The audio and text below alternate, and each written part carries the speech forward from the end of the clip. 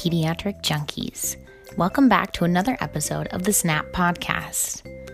The year is 1968. Marches are being held in D.C. protesting the Vietnam War. Martin Luther King Jr. is fatally shot in Memphis. Hey Jude by the Beatles becomes the longest song to hit number 1 on the Billboard Hot 100. 60 Minutes' first episode aired on national television. Tommy Smith and John Carlos raised their fists during the national anthem, protesting violence and poverty among African Americans in the U.S. after winning gold and bronze in the 200-meter dash at the Mexico City Olympics. And O.J. Simpson won the Heisman. 68 was filled with political and pop history that continues to be discussed 50 years later. The portion of 1968 that we want to focus on in this episode is a ray of light in what was a tumultuous year around the globe. It was in this year, on July 20th, that the first Special Olympics was hosted at Chicago's Soldier Field. Over 1,000 athletes competed in 200 events. Eunice Kennedy Shriver saw that there were no opportunities for children with intellectual disabilities to compete in the same sports that brought so much joy to her own life.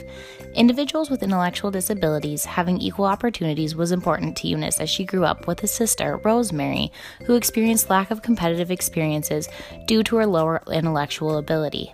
Hoping to promote inclusion rather than the typical institutionalization of these children, Shriver hosted a summer camp that began in the backyard called Camp Shriver. Her goal was to trial different sports with these children who had an intellectual disability in order to increase their skill sets and have them realize their potential for growth. 6 years later, this camp became the first ever Special Olympics. 50 years after the inaugural competition, Special Olympics Summer World Games is being hosted in the Middle East with over 7,000 athletes from 170 countries competing in 24 competitive sports. This organization has not only achieved the goals that Shriver set out to accomplish, but so much more to millions of participants around the world.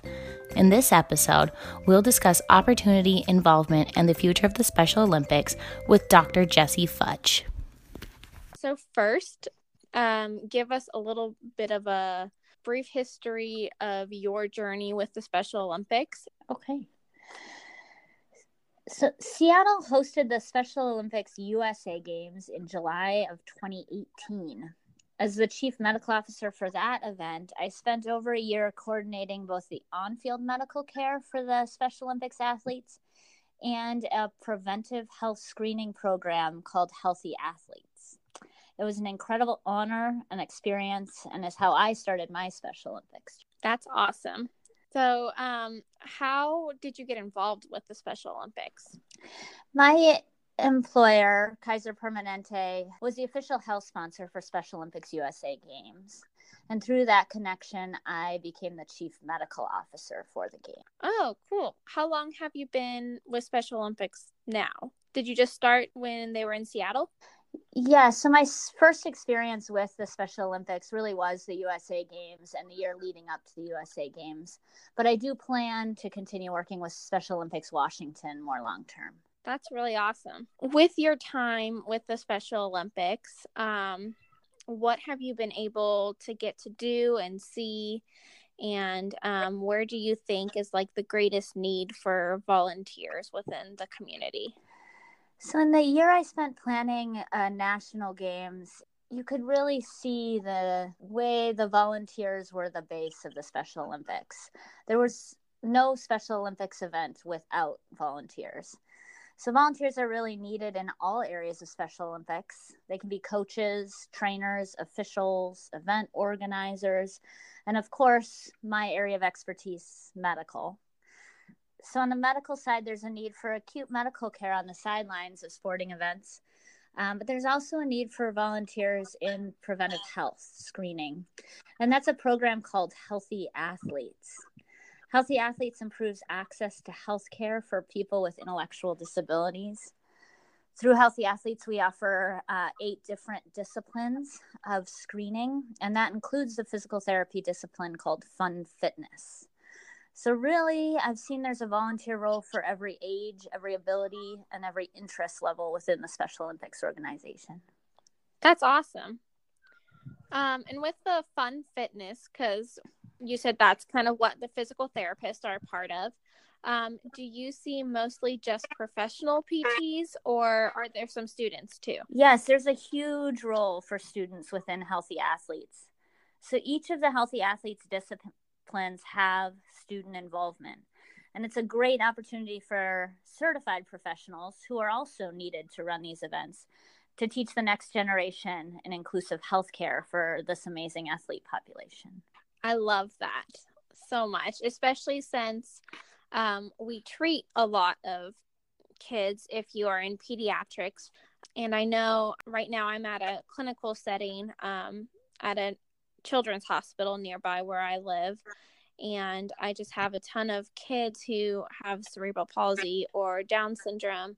And my clinical instructor and I talk about how important it is to take these kids and their ability and, why not train them like you would an athlete within reason? Exactly. Yeah. You can really celebrate their ability and guide them in becoming a better athlete. There really isn't a better place for a student to see the broad spectrum of athlete ability and learn how to guide them into a sport or activity that fits best for where they are in their physical activity journey. Yeah, I really agree with that so much. And so do you see more students or more professionals that are needed as volunteers? So we definitely need the professional level experience to run an event. Every Special Olympics Healthy Athletes discipline has a lead that can help train the professionals in different areas of the discipline. Students are then needed to really run those stations and run those areas under the guidance of the professional physical therapist. Gotcha. So you kind of need both in order to have a well-rounded event. You definitely need both. That's good for us too, because we have a lot of students that are interested in helping out and getting volunteer hours and having another way to connect with the kids and connect with the profession itself. Yes, it's a great opportunity for students. It's also a great opportunity for professionals to teach, but also to learn as well. Definitely. It's a ever-changing profession in the medical field. Exactly. Always learning. Yes.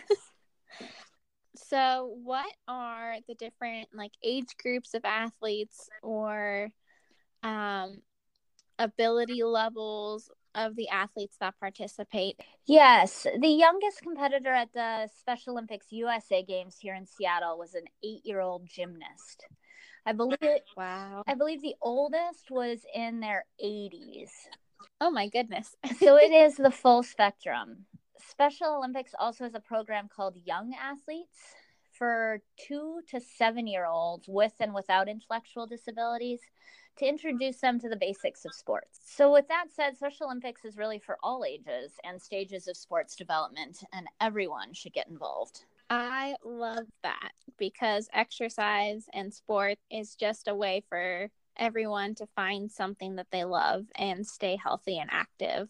Exactly. So I love that it kind of incorporates all ages and all disabilities. It does. It's amazing to see what physical activity and sports does for sense of well-being, sense of community, and engagement. So as students who are often clinical or are professionals who might have those higher level patients who might benefit from Special Olympics, how could we as students or professionals get our patients involved in Special Olympics? The biggest thing is talking about Special Olympics and the power of Special Olympics. And it's not about ability. So it's really open to every ability level and every age. Special Olympics really starts at the local level. So athletes or people interested in getting into Special Olympics should contact their local Special Olympics office. And from there, they can pick their sport and their level of involvement. So you mentioned the local Special Olympics. Can you just briefly go over how Special Olympics is structured with the local and the state and the national levels? Yeah, so Special Olympics really starts at the local level. Athletes can join teams, develop their sports skills, gain healthy lifestyles and a sense of community. And the competitions happen on that local level primarily. Then there are state competitions.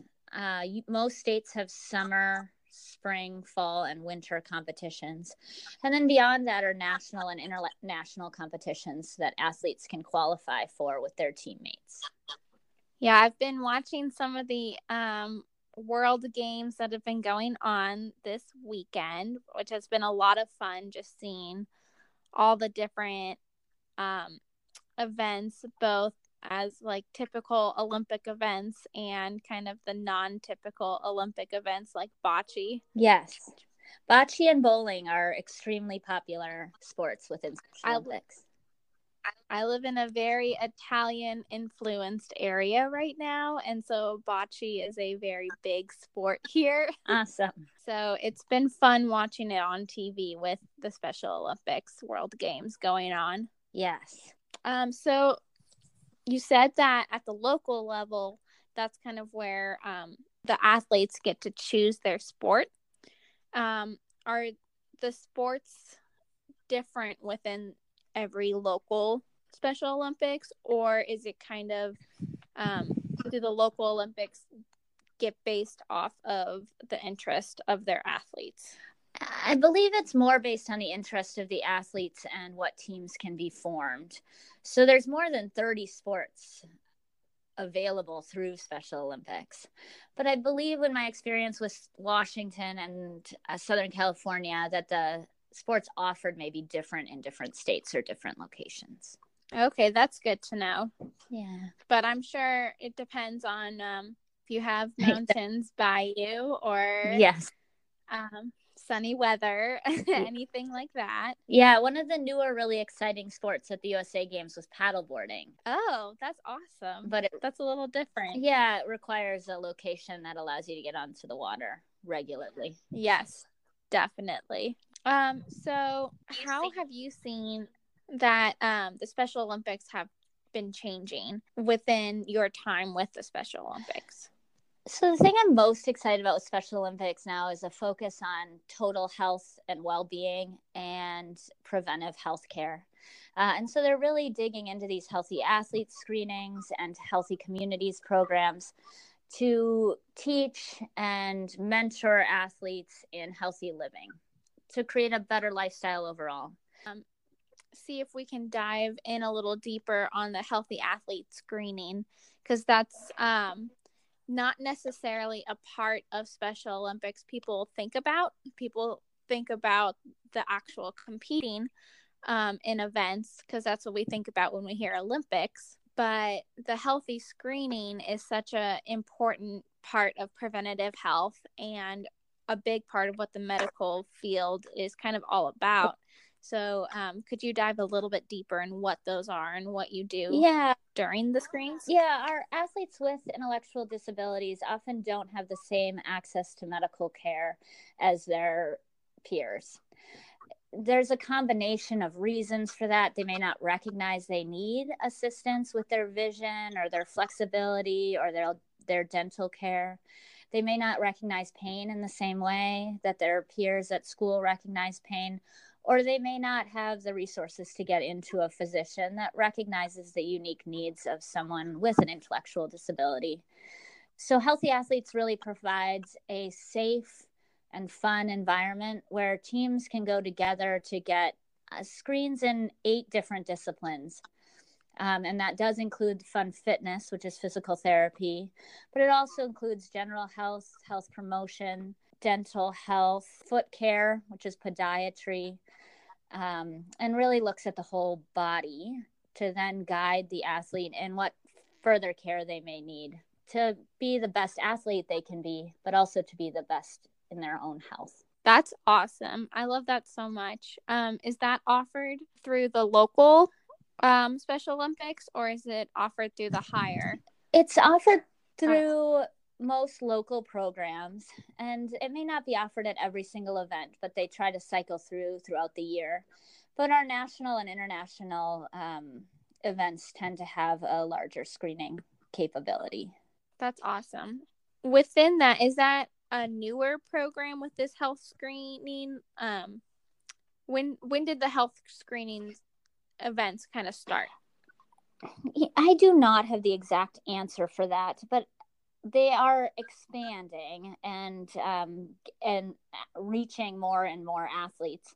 I believe the physical therapy commitment was in 1999, so it's been around for a while. Awesome. And then so with that, I know that the new kind of initiative of some sort, I don't know if that's the right word, but is the revolution of inclusion within the Special Olympics. Yes.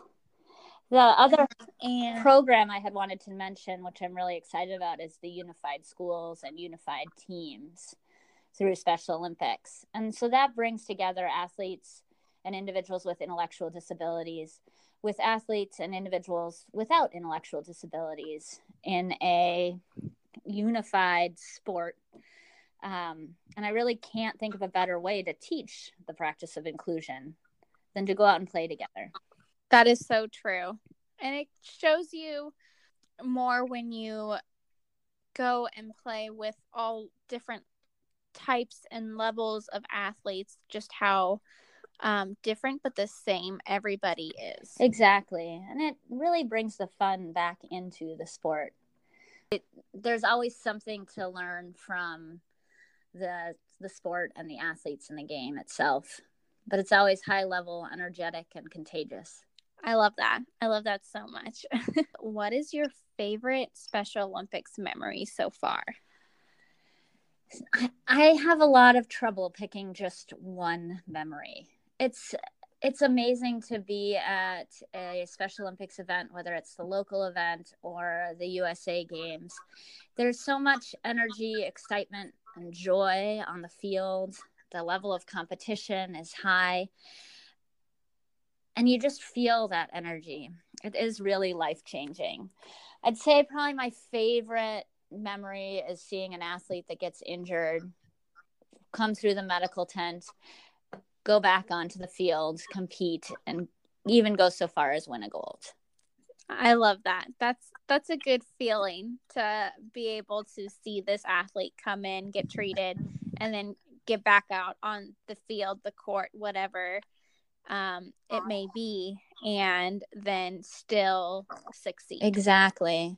And coming through the Healthy Athletes program, seeing better for the first time, finding shoes that actually fit.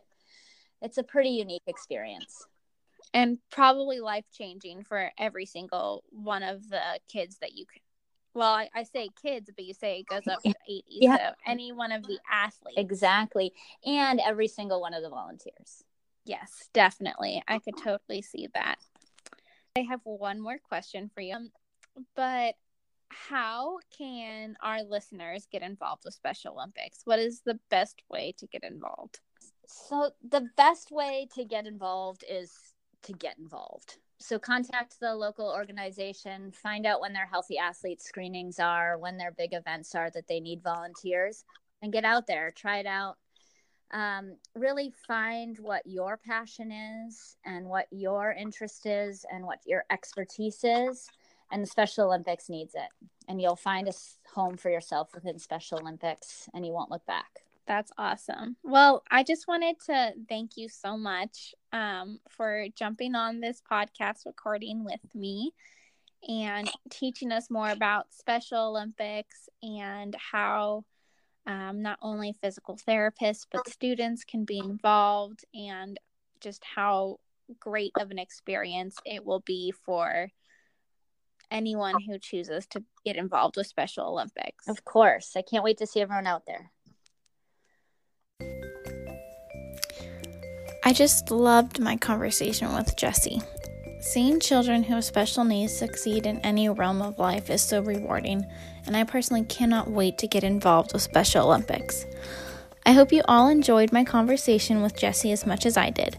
If you did, hit the subscribe button so that you're notified when we have a new episode coming out. Our next episode will be about Camp Abilities, which is an educational sports camp for children and teens who are physically, visually, or cognitively impaired. Till next time, friends.